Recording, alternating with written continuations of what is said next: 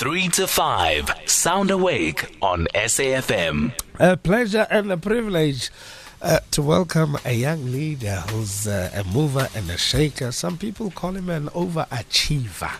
Yeah? As we look at the leaders in our industry. Koketso Marishane. Good morning this morning. Happy Madiba Month, my brother. Welcome to the show. Thank you for jumping out of bed so early in this cold. Greetings to you, Mandela, and the team, and the listeners also. Happy Madiba Day to you too. I'm trying to picture you, whether you're in your pajamas or you are wrapped in a blanket or as a serious guy. I'm actually in the library right now. In the library, you say? That anybody. Did you say you were in the library? Yes, in the house library. What are you doing so early, Cox? Waiting for your call. Nice one. In your PJs or in a blanket or in a suit as usual? In a suit, unfortunately.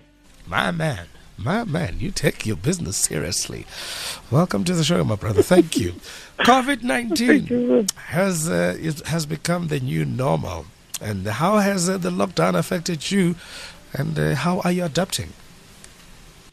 Well, the new normal has emerged from the old normal, as we know it, isn't necessarily the new normal to everyone. For some of us who are in the innovation space, as you may know, have been advocating for the adoption and integration of information and communications technology before we got hit with the global pandemic. It's rather, in this case, unfortunate that instead of pulling ourselves together as a collective to move forward, we still need to pause and wait for others to join ship. So the lockdown has thus affected me and many others in similar spaces, partly because my life and those of others have literally slowed down economically and physically, and this presented to us unexpected psychological damage with respect to mental health, especially in rural South Africa. So working from home has become a norm with its intricacies, but I'm in the innovation space, like I said, so I'm quite fine with it, okay. Sure. Do you see any unintended benefits by this lockdown, maybe? The unintended benefits, not at the moment. They're not immediate. It could only be in the long run where we do, investigations. Yeah, we live in hope, I tell you. Who is Koketso Marishane? How did you get involved in advocacy work, rural development, youth development, and others? Well, let me just give it a brief like this. Koketso Marishane is a multi-award-winning social innovator whose journey in life is typical of a story of visionary Africans who join amid possible many a loving heart and by a confluence of events and circumstances that I believe only God can fully comprehend. So professionally, I'm a policy practitioner by training from UCT. So I don't really know how I really got involved in advocacy, though what I can remember is that from a young age, pen and paper have always been my best friends, and I use them to advance the intense need for rural development. So after all, we all have roots in rural South Africa, whether we know it or not. True that. Now, you are part of the Young Leaders Initiative, Young African Leaders Initiative, the South African chapter. How did that happen, and what is your mandate? Well, firstly, let me just say the Young African Leaders is a flagship program by the Mandela Washington Fellowship Programme.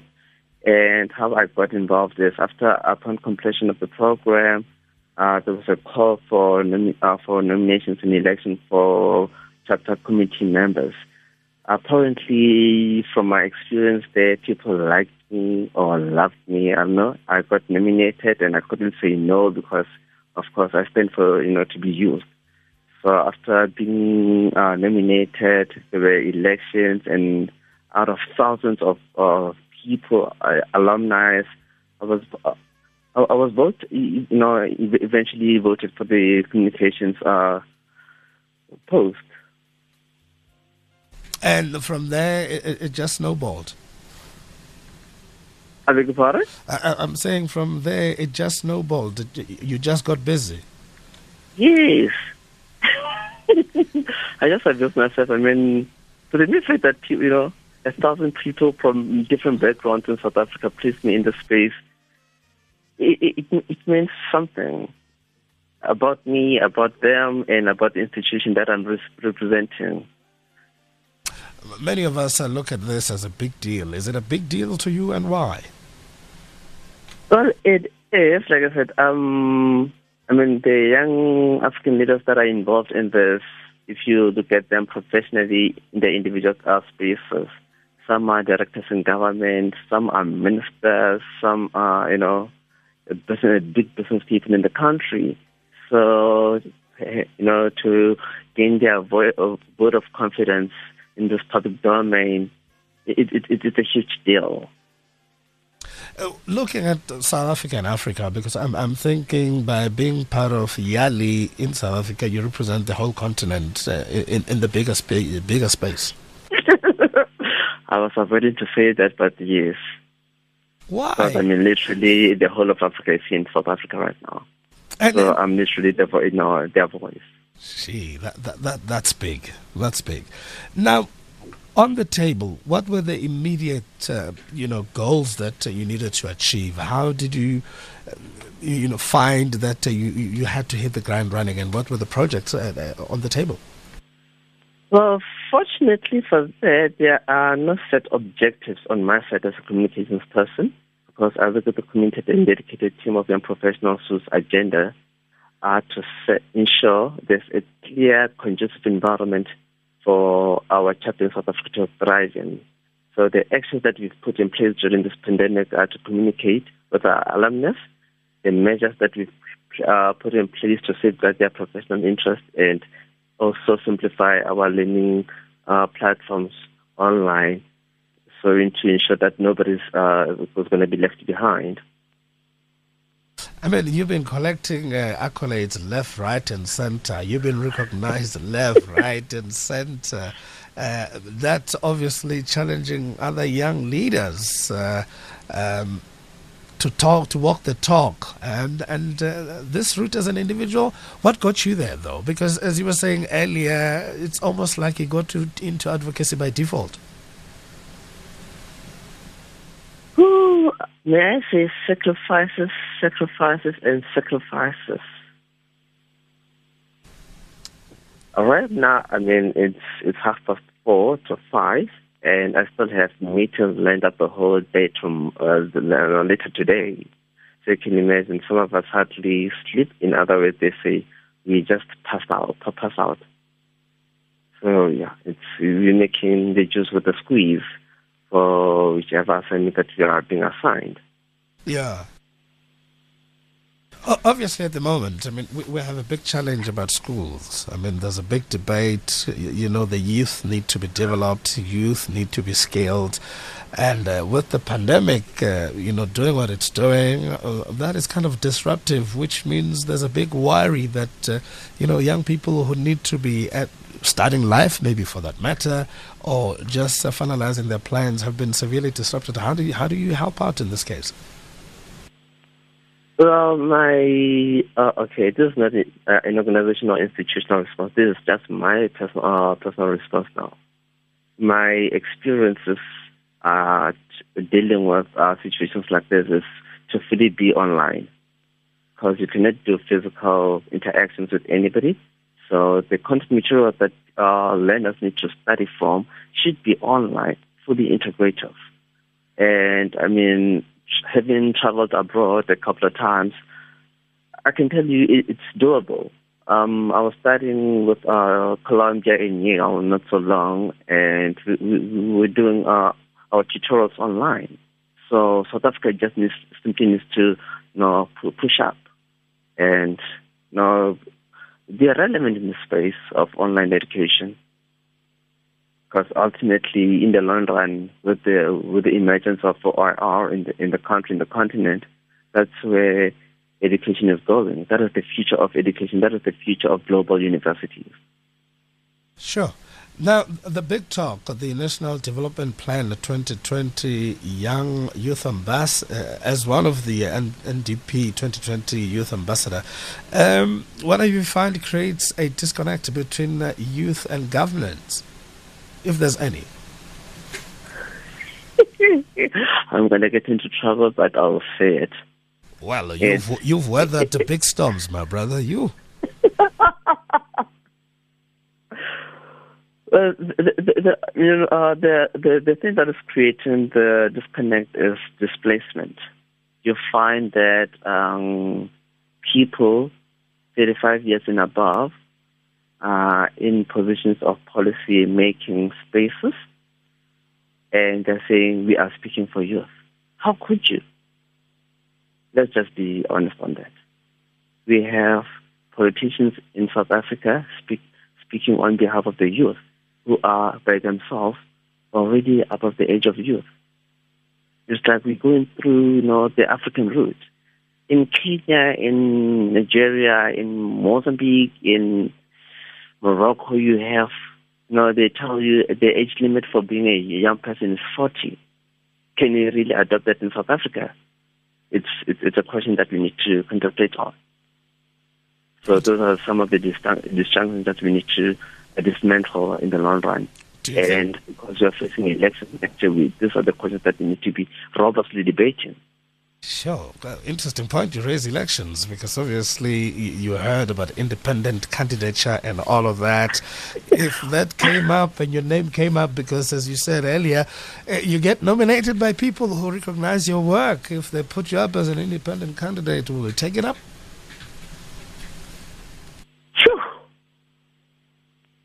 I'm not ready for to do that right now. I'm sorry, no.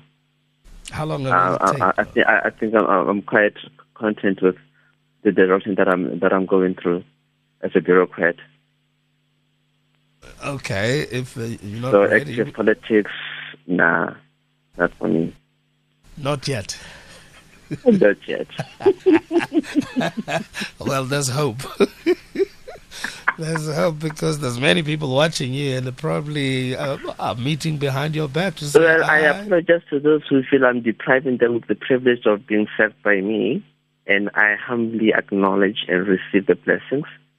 So, with every step you need to prepare and condition yourself, and you shouldn't just jump into the castle because you feel you're ready, because, hey, the marked in there,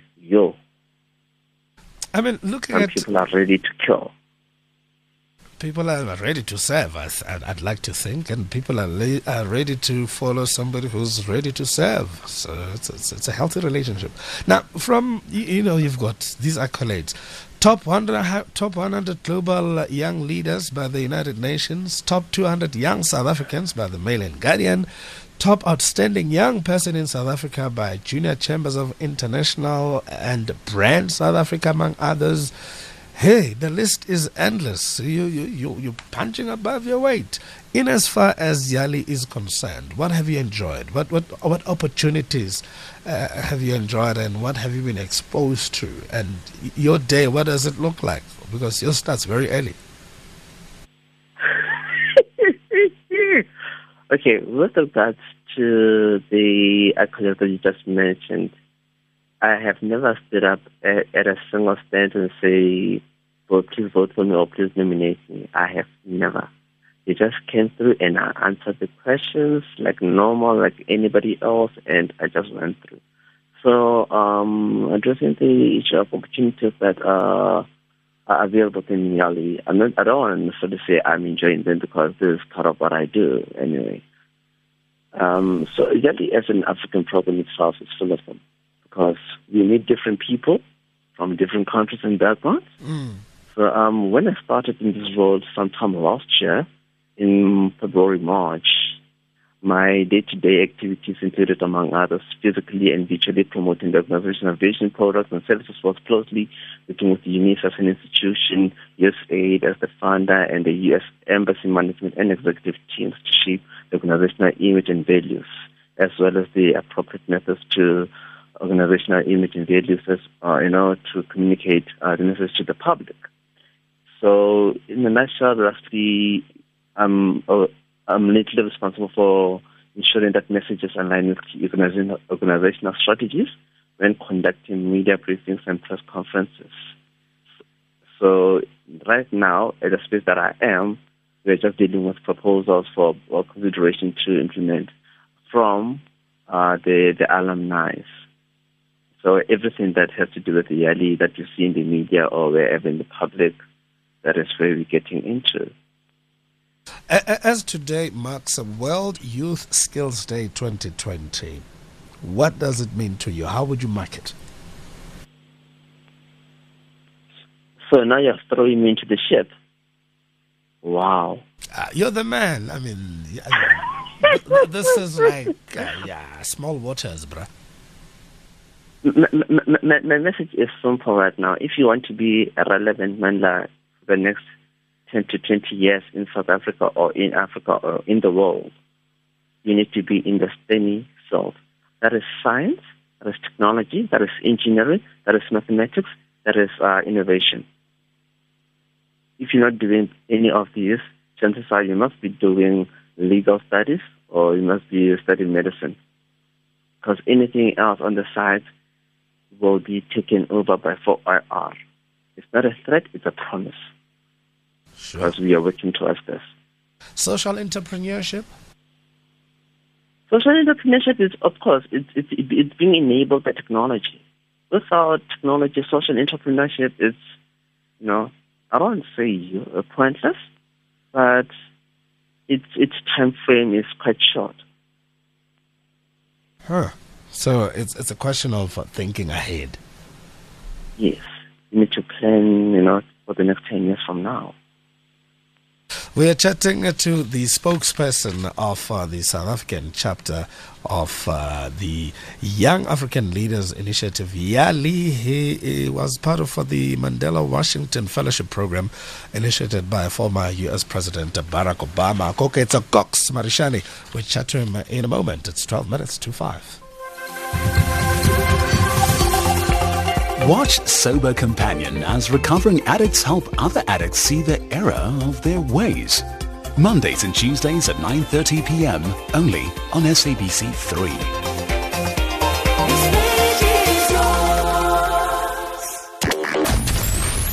Here, there, and everywhere. SAFM 106.6 FM in Mangaung. 11 minutes to 5. Thank you for joining us on 104 to 107 SFM, leading the conversation. Koketso Marishane, our guest on the line, sitting in his library in his suit and tie already. Probably had his coffee already. Cox, the Marishane Youth Development Forum, this is something close to your heart. Yes.